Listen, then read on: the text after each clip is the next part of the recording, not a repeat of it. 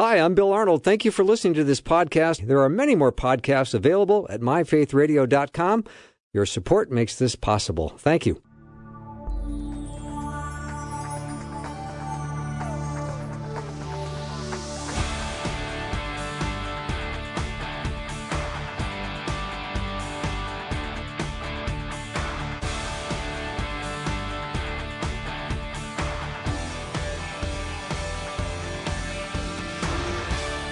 And a warm welcome to the afternoon show. I'm Bill Arnold. Awfully glad that you are joining me today.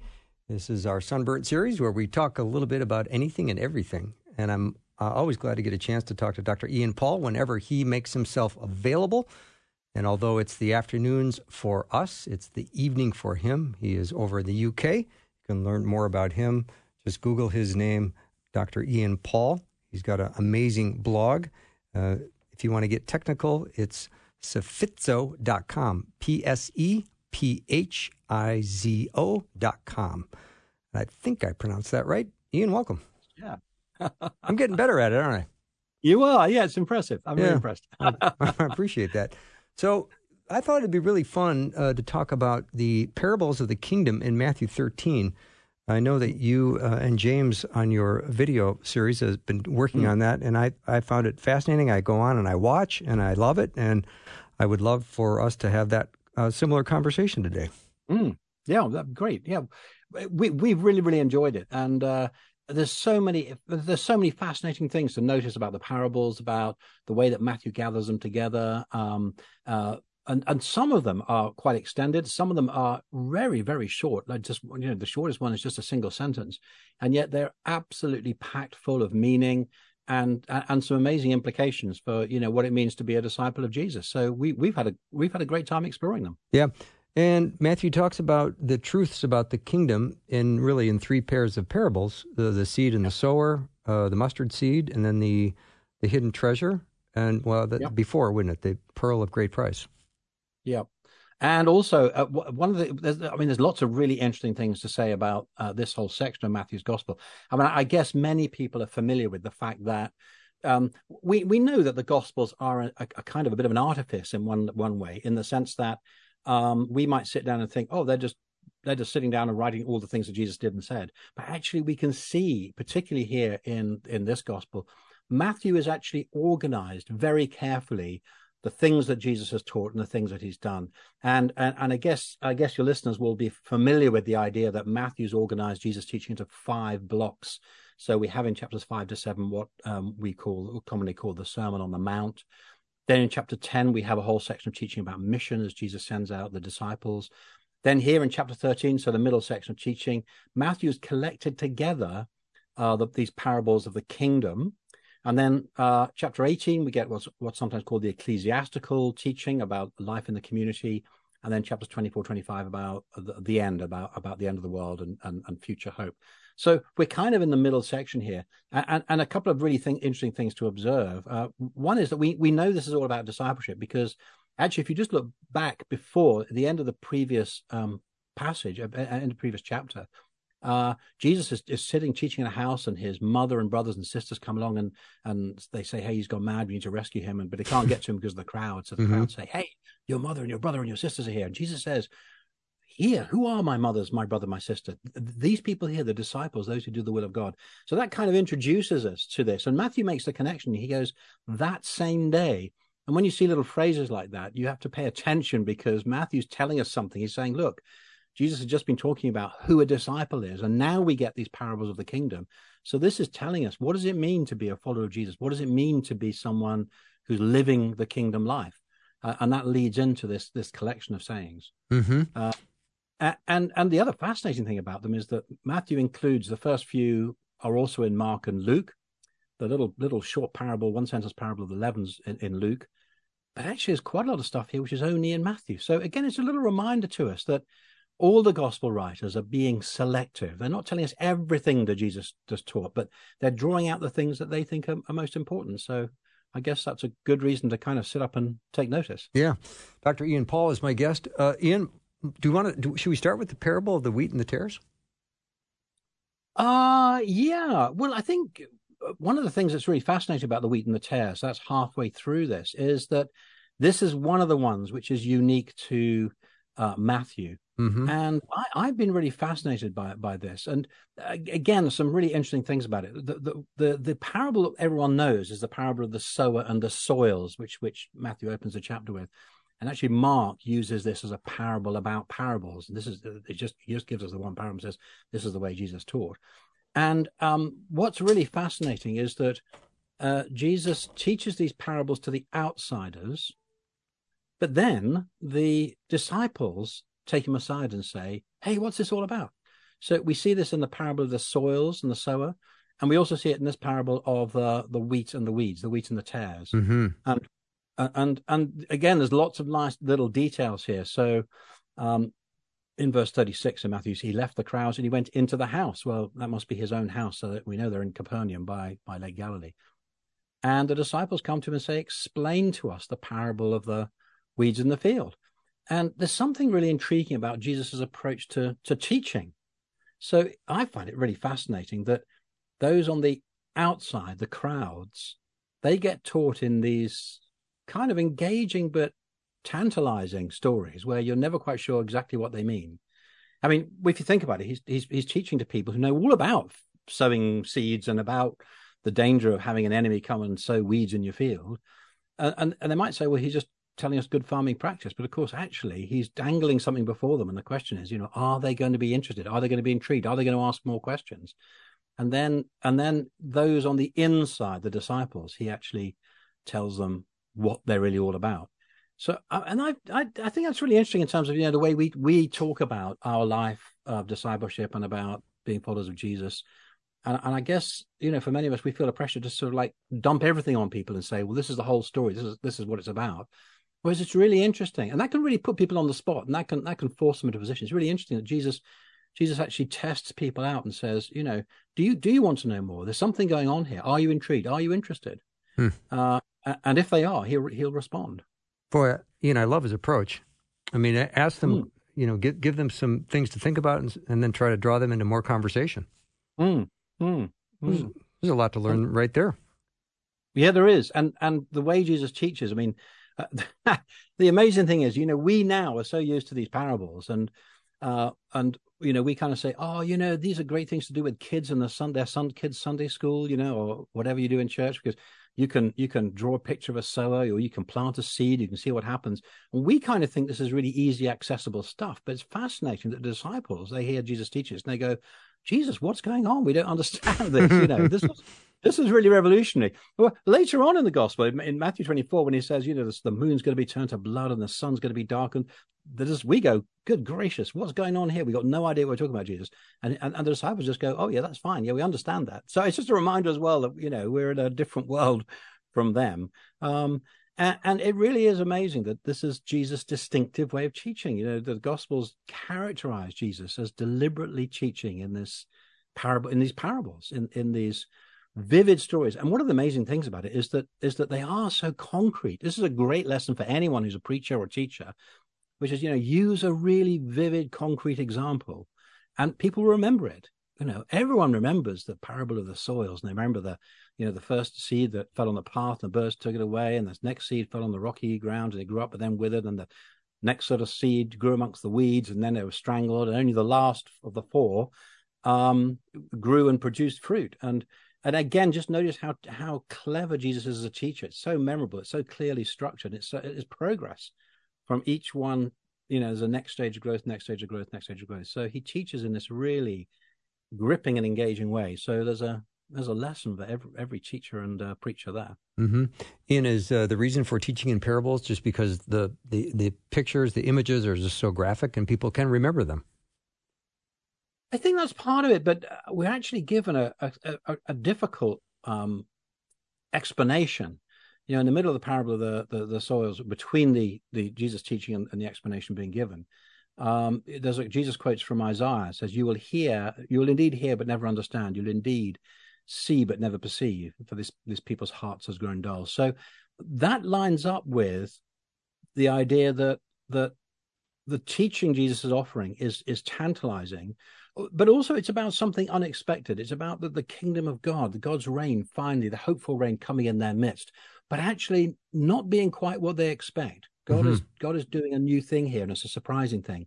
And the question is, are the people actually going to open their hearts and minds? Are they going to receive this thing that God is doing in Jesus? Or are they going to continue to turn away? So I guess it's all wrapped up with that issue around, God's people. Will they respond? Will they hear what God teaches? Will they respond to the surprising new thing that God is doing in Jesus? And I guess that's continues to be a question for all of us. But as we continue on our path, are we open to the new thing God is doing? That's a great question. Dr. Ian Paul is my guest, and we're talking about the parables of the kingdom in Matthew 13. Ian, I'd love to spend some time going through the parable of the sower and the soils. Okay. When we look at the 4 different soils, I know that people have thought the only person that's really saved is the last person because they're spiritually grounded and productive. But it seems that in the second soil that there was a germination, there was life. Although the sun came and scorched it, there was at one point life. Was that person born again? What about soil 3? That's a great question. And there's a sense in which I kind of want to dodge it and say, well, that's not a question that the parable is asking. It's one that it's exploring. So, I mean, that's a good question to ask. What I find fascinating is 2 things here. One is that the parables are teaching a particular point. And of course, in this one, we've actually got, a very detailed explanation. But it's not going to teach us everything. And one of the things that's fascinating about this collection here is that the parable of the soils is using this image of sowing and growth and the seed to teach us one thing. When we come later on to the parable of the wheat and the tares, it's teaching us something different, and it seems to have a different emphasis. And we've got to be careful how we interpret the parable. We can't literalize it. We can't sort of take every detail and say, oh, that's telling us the one thing. Because the reason I say that is because soils don't choose what they're like. The sower scatters, broadcasts the seed. By the way, isn't it fascinating that here, this sower who's sowing the word of the kingdom, Jesus tells us, this sower scatters it liberally. So this is really interesting for us, isn't it? That we see this working out in Acts chapter 11 when the believers go scatter from Jerusalem and they go up to Antioch, and they just, by accident, they just tell the news of the gospel to everybody. I mean, they weren't supposed to. They were supposed to tell only Jews about this Jewish Messiah. But, they're actually living out this parable. They're broadcasting, literally. I mean, that's what, we're broadcasting on the radio. This is where we get the word from. It's broadcasting, it's casting the seed abroad. And it's fascinating here that the sower, Jesus, or the messengers that Jesus sends, they're very liberal in what they sow.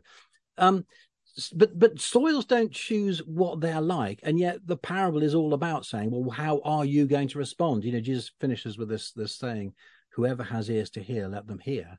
So, in other words, you've got to make your mind up. Which kind of soil are you? So I don't think Jesus is answering the question, what do I have to do to be saved, as it were? Which of these categories are born again or not? Because as you say, there is life that comes.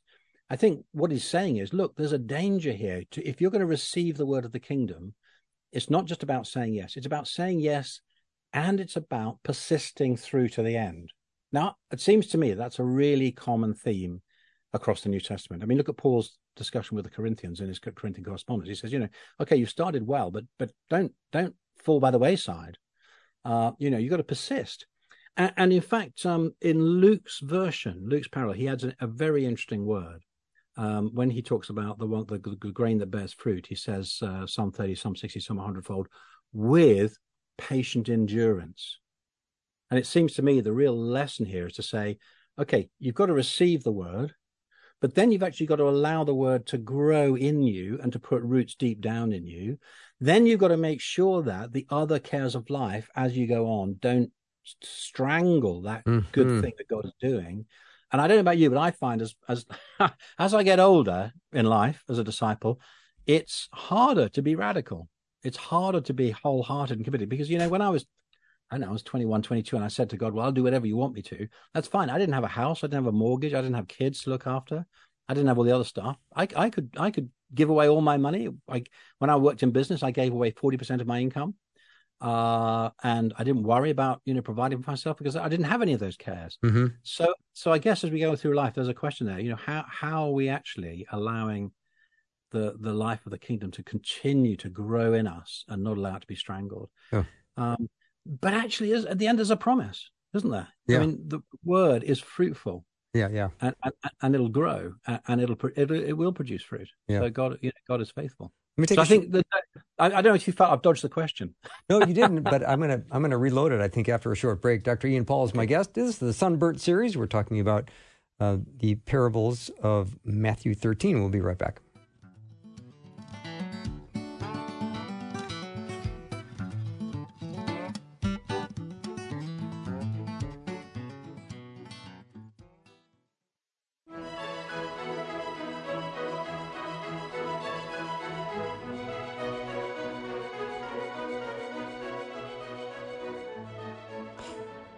Happy middle of the week, and it is time for Sunburnt series, which I always enjoy doing in the summer. I like to talk to my friends and guests and find out what's their interest and what they've been studying and reading and contemplating. And Dr. Ian Paul is my guest. He's been contemplating the parables in Matthew 13, and you can head over to his website, sephizo.com, PSEPHIZO.com. You can see him discuss with his friend James. An amazing video series. I go there often, and I know you'll enjoy it. So let me just ask this, Ian. Before the break, we were talking about the 4 different types of soils, and it seems that in a lot of churches today, you're going to find a lot of people in the soil 2 and soil 3 camp. They might have had a beginning relationship, but they didn't do much with it. And then there's other people that started with a lot of enthusiasm, and then all of a sudden, work and family and career and everything else got in the way and kind of choked out some of their passion. Yeah, and I it's interesting that we have this expression, don't we? I mean, you might have a slightly different version, but we either say, "Oh, you're preaching to the choir," or I have that. or you're preaching to the converted. And those are kind of sayings which say, "Hey, look, you don't need to tell us this; we already know it," and or you don't need to explain the basics to us. We're on your side, as it were. We want to move on now. Now, I suppose in my own preaching and teaching, I've got a conviction around that, which is to say, actually, do you know what? It's the converted who still need to hear the gospel. So when I'm preaching, I will always make sure that I'm preaching the gospel. Now, there's 2 sides of that. One is that you never know who's come in to join the congregation today. You don't know if they're new or they're exploring faith or so on. So one of the things I make sure I do as a discipline is always, whatever sophisticated theological idea we're kind of engaging with, whatever difficult part of Scripture we're engaging with, always find a way of expressing the heart of the gospel, which is that God made us and loves us. We've gone wrong. We've turned aside. But because in his love, God continues to reach out to us. He's done what he needs to do to deal with our sin, to call us back and to give us the gift of his Spirit so that we can be empowered to live a new life. So I always want to include a kind of straightforward gospel explanation in whoever I'm preaching to. Mm-hmm. But I think the other part of that for me is to say that you can never get beyond the excitement of what the gospel is all about. So I hope that I always preach with a passion to say, look, I mean, if I was preaching on these things, I just preached last Sunday on how God has spoken to me, how I hear God. And so I did a bit of stuff from Scripture, expanding Scripture, but I also reflect on my own experience there. But I hope that actually getting back to the heart of what God has done for us, no matter where we are in our journey of faith, actually our passion can be reignited by that as we recognize the amazing implications. And I guess in these parables, one of the things that I've been really gripped by over the last few weeks, as thinking about it particularly, is the way that these parables transform the way we see the world. So, I mean, particularly there's the second long parable in this collection is about the parable of the wheat and the weeds, the wheat and the tares, as has been generally known. And this was something that was real in Jesus's day. And in fact, it still is a bit of an issue. We live in a different time now where we've got pesticides and And you look out on a wheat field today, and it's just wheat. There's nothing else there. Well, in Jesus' day, you wouldn't have done that. There were no. If you want to get rid of the weeds, you'd have to do it by hand, one by one. There were no weed killer treatments. The environment was very, very mixed. And so you'd look on a field of wheat, and it would have all sorts of things. It would have poppies and other flowers. It would have other things in, and actually, it would be a real task to have to sort out the one from the other. Now, what I find really fascinating is Jesus is now saying to us, "Look, this is the way to look at the world. The world is a very, very mixed field, and you're going to be, jostling along with people who are very, very different from you. This is what being a disciple is about."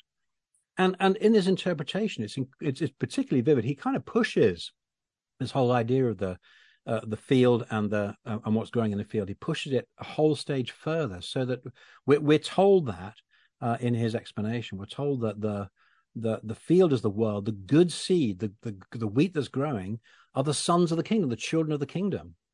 And the weeds are the sons of the evil one. The enemies sow them is the devil. So it reminds us that we've had little hints of it in the previous parable, but it reminds us that the world is a real battleground. God is doing his work on the one hand, but the enemy is also doing his work. And we're going to be, as disciples of Jesus, we're going to be cheek by jowl with people who are very different from us. Mm-hmm. And yet judgment is going to be postponed, but judgment is certain. So, we see injustice in the world. We see things being done wrong. We see things that frustrate God's purposes, and that can make us mad.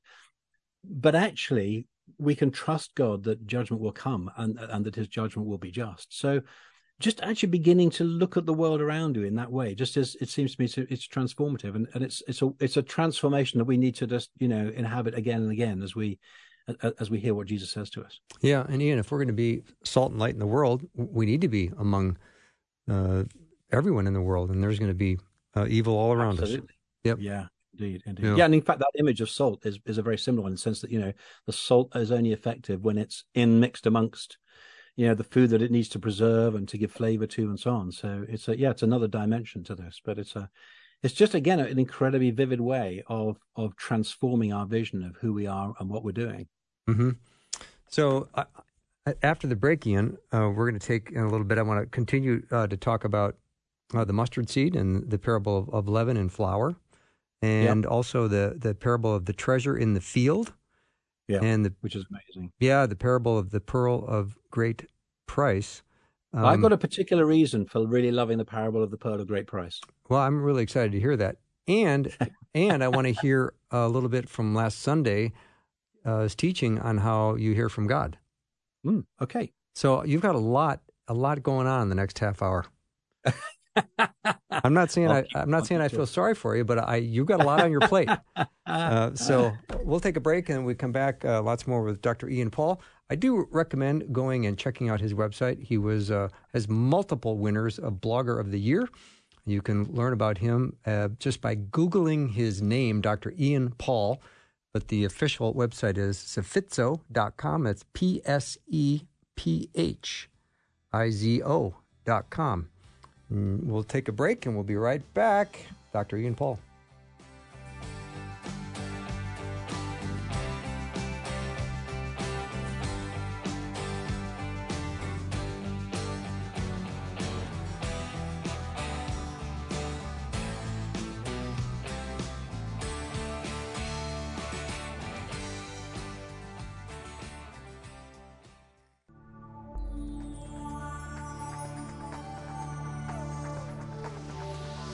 It's the afternoon show with Bill Arno. Prime time, drive time. Let's get it started. Jump in your car. Yeah. What's for dinner? Hey. It's the afternoon show with Bill Arno. Welcome to the show. I'm so glad to have Dr. Ian Paul as my guest today. This is our Sunburnt series where we talk a little bit about anything and everything. And you need to learn more about Dr. Ian Paul. His resume is long, and if he had a business card, it might be 14 inches long just to get everything on it, because he's a theologian and an author and a speaker and an academic consultant. He's an adjunct professor, and then a very interesting business background. Before you got into the ministry, you worked for Mars Chocolatier.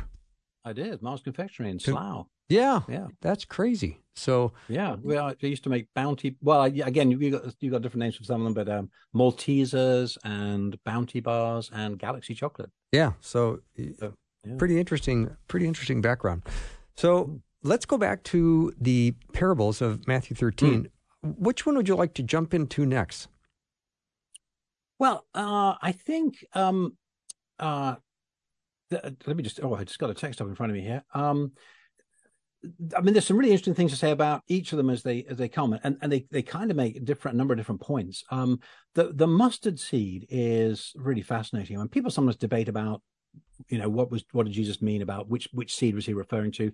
It's just worth remembering that Jesus is teaching us a lesson here about the kingdom. He isn't actually trying to give us a biology lesson. So some people said, well, this is probably Brassica nigra, a black mustard, and it isn't the smallest seed in the whole world, but it was proverbially known as being a small seed. And it grows into a very, very large plant. So Jesus is making a point here about the kingdom having small beginnings. And again, I can see why, whether or not Jesus taught this at the same time he was teaching the parable of the sower and the soils, you can see why Matthew has collected this and put it together, because there's a verbal connection there. And again, very often we always want our material to be sort of organized in a logical way, but in the ancient world, people organize things in different ways, and sometimes just a verbal connection, a single word that connects one thing to another, is a good reason to put these things together. Again, it's part of it being memorable. I find, again, this is only 2 sentences, this parable, as Matthew's recorded it, but absolutely fascinating in that there's an allusion to Daniel 4 in there. So I don't know if you've noticed that when he talks about it becomes a tree and the birds of the air come and make nests in his branches, that's exactly the language that Daniel uses to Nebuchadnezzar about the kingdom of Babylon. So I learned that watching your video with James. Oh, yeah. Yeah, we mentioned. So I didn't want to appear smarter than I am. So anyway. But what's really fascinating here is that, we've had 2,000 years of Christian history. We've seen churches grow. We've been through, Christendom, where certainly medieval Europe was dominated by the Christian faith. And so in a sense, we could say, well, the kingdom of God, the belief in Jesus as a global movement, and it's great, and it's shaped nations. That's what the birds of the air coming in the branches symbolizes, different nations making their home in it. But here's Jesus. He's 2,000 years ago. He's in a backwater on the edge of the empire. He doesn't write a single thing down himself. He's got a ragtag of disciples. Yeah, there are crowds who come to listen, but, in the end, they all fall away. And even his close friends desert him, as he dies on the cross. And yet, he is talking about the kingdom of God being a thing which is just going to be this enormous global movement, starting with the tiniest seed. So it's really striking when you put it in that context. And I guess that's an encouragement when, certainly here in the UK, we see headlines of, the Church of England is about to disappear, and, Christianity is a small minority view now. It's an impermanent decline. And hey, hang on. Whatever's happening with the institutional church, Jesus is really clear that the kingdom is going to grow, and it's going to spread, and it's going to change the world. So it's just a fantastic vision and statement of faith about what God's going to do. So, yeah. And all of that is just in 2 sentences. Yeah. Ian, what would you say is the practical application for believers today with the parable of the mustard seed? I think it's an invitation to have faith.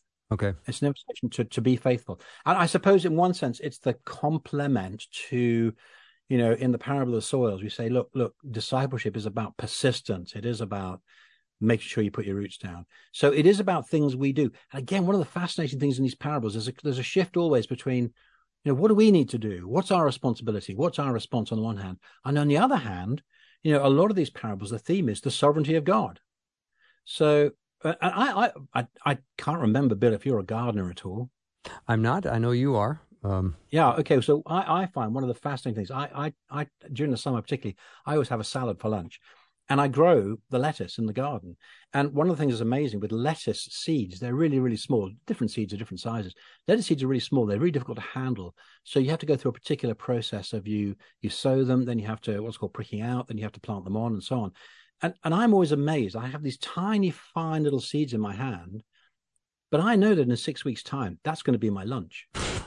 So it's a great illustration. You've got something here in your hand. It's a tiny little thing. You could blow it away, but this is going to feed me. And it's that kind of vision of faith saying, okay, folks, you know you're going to have to step up. You know you're going to put your roots down. You know it's going to be demanding on you. But hey, look, this is what God has given you. He's given you this seed, and that is going to grow.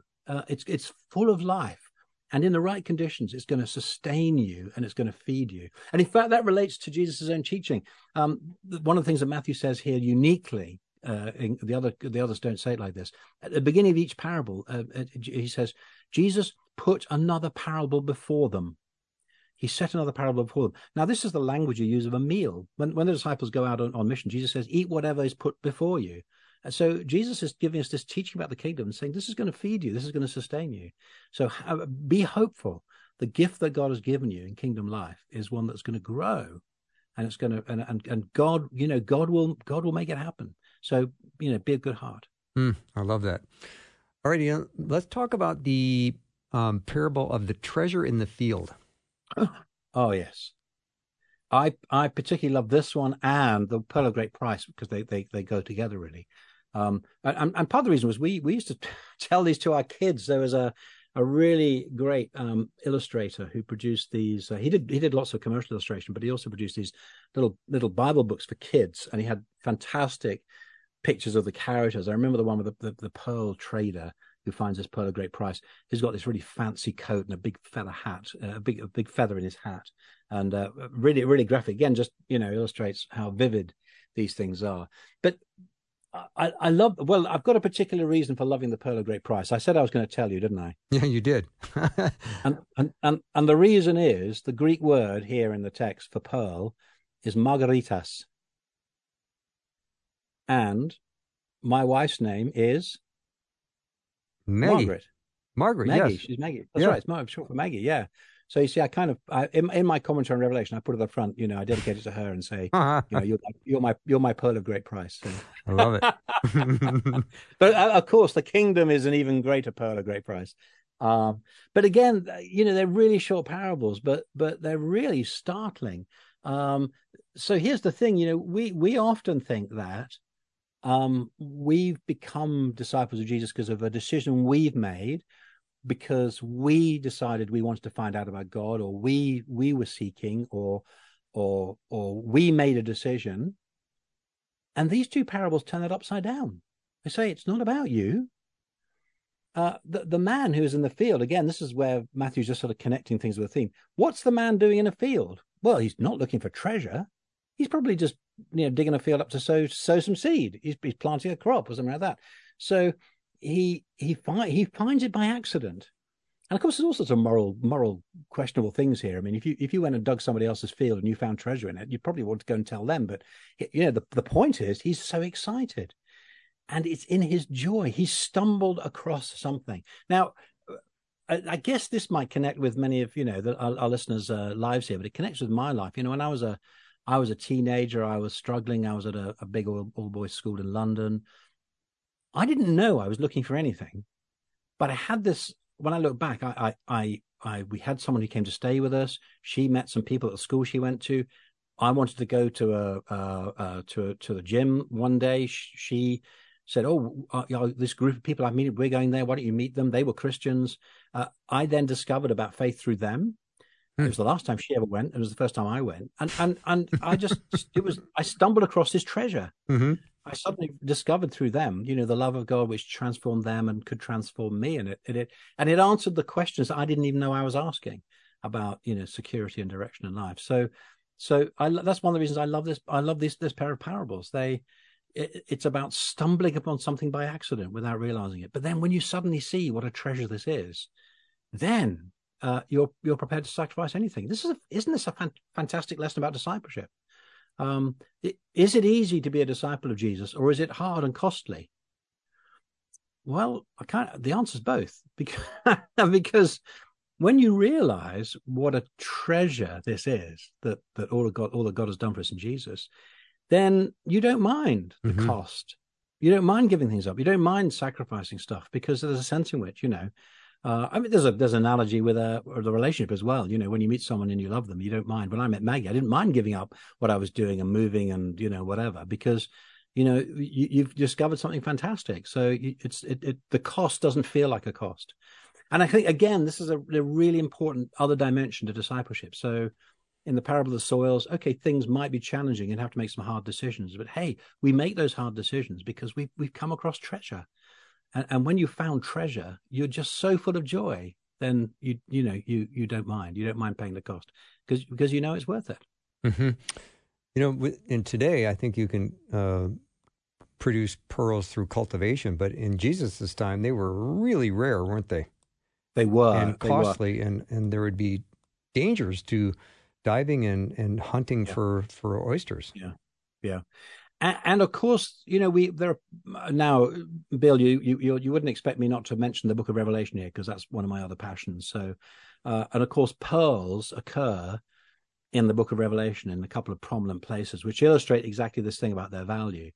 One is the woman who's riding the beast in Revelation 17, and she's adorned with pearls.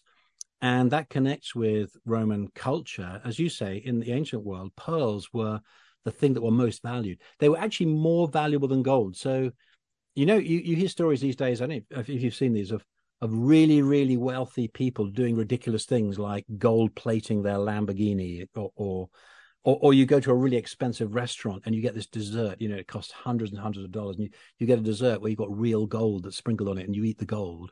Well, that kind of absurd wealth in Rome, in ancient Rome, you did that with pearls. It was pearls that were the sign that you were wealthy beyond imagining.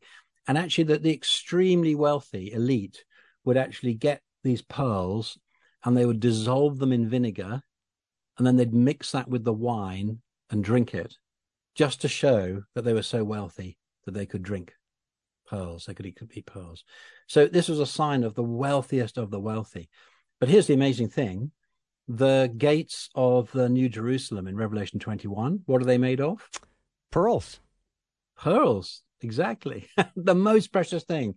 And it's almost as if John is saying, hey, you wealthy people, you think you've got big pearls. Look at the size of these. These pearls are so big. So you can drive, people can walk through the middle of them. So these gates, Ian, are they like metal gates with pearls embedded, or are they just that's how pearl? that's how people have pictured them when they talk about going through the pearly gates. No, in Revelation 21:22, the gates are pearls. So the image is actually an enormous pearl, and the hole that's drilled through the middle of a pearl to put it on a thread. That's the way we go into the kingdom. Wow. And again, it's another way of saying, look, that the wealth, the richness, the treasure that God gives us is far greater than the best thing that this world affords. But it doesn't come from your own effort. It doesn't come from exploiting others. It doesn't come from a corrupt system. It comes as the gift of God. And it's a free gift to anyone who's prepared to receive it. So in Revelation 21:22, you get this constant refrain on the one hand that, you know, the unclean are on the outside, and no unclean thing can come into the city. But anyone can come if they're willing to receive the invitation, accept the invitation, and come and drink from the free gift of the river of the water of life. God's riches to us and God's life that he has for us is unearned, it's undeserved, it's often unsought. It comes as a treasure that we found in a field, and it's worth more than anything. That's why this guy who's dug the field, you know, he sells all that he has and buys the field. Nothing else there's nothing to compare. And the pearl merchant, you know, the pearl merchant knows things that are valuable, and he's discovered something that's worth more than anything else. And that's what Jesus is telling us the kingdom is about, and that's what it's like. Mm-hmm. And unlike other gemstones, pearls, from what I know about pearls, which isn't a lot, they're created by the mollusks to address an irritation that's in their flesh. It is. I don't know if there's a lesson there for us. But I don't know if there is or not, but there might be. You know, so that's the beauty that results from the suffering. Maybe that's how God works on us. All right, we'll take a break. We'll be right back with Dr. Ian Paul in just a minute.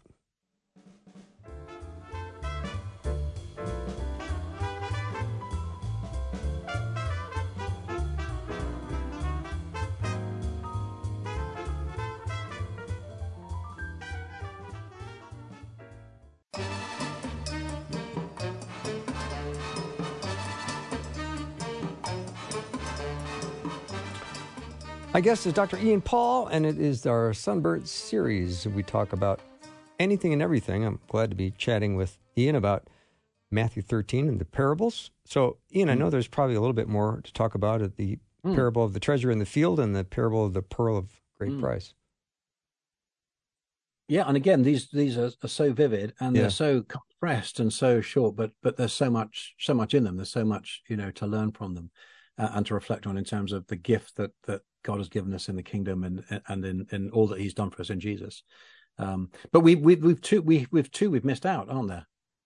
The parable of the net. Parable of the net, and before that, earlier on, the parable of the woman who took leaven and hid it in the flour. Yes. Parable 11, yes. Now, one of the things I think we've noticed is that each of these different parables, and you can see again why Matthew's brought these together, in that they give different insights into different dimensions of, what kingdom life is like, what it means to be a disciple of Jesus. So on the one hand, it's demanding and it's costly and it requires persistence. On the other hand, it just comes to us as a gift. On the one hand, it's something we might search for. On the other hand, it comes as an unexpected surprise. And I think these two arguments, they seem to me to explore two, perhaps not quite opposite, but two aspects of the kingdom of God that are in tension with one another. So amazing in Matthew 13, verse 33, this parable, just one little sentence here, the kingdom of heaven is like leaven that the woman took and hid in 3 measures of flour until it was all leavened. Again, an illustration from everyday life. So you could just hear that and say, okay, well, yeah, people make bread. It's a bit of a crazy amount. I think most modern translations translate the measure as the 3 measures being 60 pounds of flour. Now that's a lot. That's going to make you a lot of loaves. I thought that was just crazy until I went on holiday to Morocco. We went to Marrakesh. And we discovered that in Marrakesh, everyone makes their own bread, but actually not everyone has their own oven. This is a traditional way of doing things, so that you do things communally, so that the mother or the grandmother would make the bread, and then she'd score on the surface of the bread a particular mark for their family, which is the origin. Quite often sourdough bread has got scores or marks on it, a pattern on the top. So they would make their own family mark on it. And then the children would run through the city and go to the nearest person who has a baking oven. And all the bread for the community would be baked in this oven. And then when the bread came out, they'd know whose was whose because of the marks on the top. So, just a reminder that in other cultures and other times, people live a much more communal life. So maybe it's not so unrealistic that the woman's making the bread for the whole community. But what is a couple of things really fascinating about this? One is that you wouldn't normally use the word of hiding. She hides the leaven in the bread. And again, this is a theme that's all the way through, which is what we began with, actually, the fact that the kingdom, very often the work of the kingdom is hidden. It begins with a tiny seed that's hidden in the soil. Jesus teaches in this sort of hidden way. The meaning is hidden until it's explained. And the secrets of the kingdom are strange to us until we see the result. And the fascinating thing about this parable is that the leaven of the kingdom seems to work through the whole flour. And that seems to me to be an image where, again, it comes back to what we talked about earlier about salt and light, that actually when we're living kingdom lives out there in the world, yes, it has a direct impact on those who themselves come to faith and as we share our faith with others. But that actually there's a role there as well for kingdom life to enrich the life of the whole of society, to transform society, even if not everyone comes to faith. So there's a kind of an inclusive dimension to the kingdom in that one. And then in the parable of the net, it seems to me he's saying not quite the opposite, but saying quite a different dimension to kingdom life, which is this image of judgment, of the net thrown into sea and gathering up the fish of every kind. And that involving separation. So the fish that are fished out have one destiny, and the other fish are thrown away, have a different destiny. So there's, on the one hand, with the leaven, the kingdom can touch all sorts of lives, but actually the kingdom is eventually going to involve decision and separation. So you have to decide, are you in or are you out? Are you going to respond to Jesus' invitation or not? Are you going to receive this free gift and allow your life to be transformed by him or not? And there will be consequences to that. Mm-hmm. So the fish, when they're getting hauled in by the net, do they have a choice whether or not they're going to get hauled in by the net or not?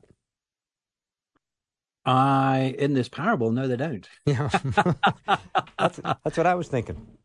Yeah, yeah. Now, actually, again, this is an image from the Old Testament. I should have looked it up. I think it's in a chapter in Jeremiah. You may know where this is used as an image of God's judgment of the world. Mm-hmm. So again, it's not one it's a commonplace example, but it's actually one that's got from Scripture, and that's going to be pretty important when we come to the end of the chapter here, and the little saying that Matthew includes. So Jesus is using Old Testament language and imagery, and of course, the idea of God's people as a field or a vineyard is an Old Testament idea. We find that at the beginning of Isaiah as well. Now, in some ways, this is the central image Jesus uses when he calls the first disciples in the other Gospels. When he calls those who are fishermen and says, leave your nets and I will teach you to fish for people, for the kingdom. And again, that for us, that we treat that as a kind of nice Sunday school lesson, and we turned it into a little chorus. I don't know if you know that. I will make you fishers of men. Do you know that song? I don't. Oh, okay. This is all the ways we learned Scripture when I was a kid. All right.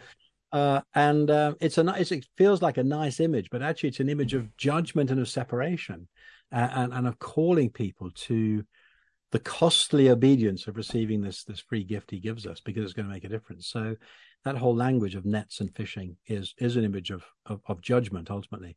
And again, you get this expressed differently in the different Gospels. So, in the fourth Gospel, you actually get the offer of life juxtaposed right next to the challenge of judgment. So John 3:16, we all know, God so loved the world. God loved the world in this way, that he gave his only son, so that all who believe in him should not perish, but have eternal life. And then the narrative goes on. For the Son of Man didn't come in the world to judge the world, but to save it. And yet the judgment has already come, because those who don't receive the invitation are actually going to be facing the judgment, the consequence of their indecision. And so you see that threaded all the way through the Gospels, that on the one hand, the gracious gift of God, but again, the other side of the coin there, that when somebody gives you a wonderful, valuable gift, then you've got to decide whether you're going to receive it or not. Yeah. It's not your doing; it's God's generosity, but God's generosity will always require a response. Yeah, amen to that. We just have about a minute left. I'd love to hear how you hear from God. Yeah, well, we're starting a sermon series in our church about this across the summer, and so I was kicking it off, and I just wanted to say to folk, look, it's amazing that God speaks to us. This is the God of the whole universe. This is the God who's sustaining the whirling galaxies on the far side of the universe. A million voices cry out to him every moment, and yet he speaks to us because God is not like us. He's infinite. I've only got a finite amount of time I can give to people. And if I give my time to one person, I can't give it to another. But God is not like that. Mm-hmm. He gives us, each one of us, he gives us time and attention as if we're the only one in the world. Wow. And God speaks. The thing that Scripture says again and again, God speaks. God speaks to his people. God is a living God who speaks, and he's a loving God, so he speaks to each of us. And so I just, and when I was preaching on this, I had 4 S's, a nice bit of alliteration. He speaks to us through the Scriptures. He speaks to us through our siblings, through our brothers and sisters in Christ. He speaks to us directly, sometimes in the voice of the Spirit, and he often speaks to us in our situations and circumstances. And each of those has been very real for me in my life as I've sought to follow Jesus and respond to his invitation. And I gave examples of those, and each one of those has just been really transformative for me as I've heard God speaking into my life and telling me the things that I really need to hear about his love and his call and his invitation to me. Wow. Ian, thank you once again for being on the show. I look forward to having you on, and I love your teaching and your wisdom and your sense of humor and everything else. Great to be with you, Bill. Yeah, thank you so much. Dr. Ian Paul has been my guest. You can go learn more about him by Googling his name. That's probably the easiest. Ian Paul. And also you can go to his website, sephizo.com, PSEPHIZO.com.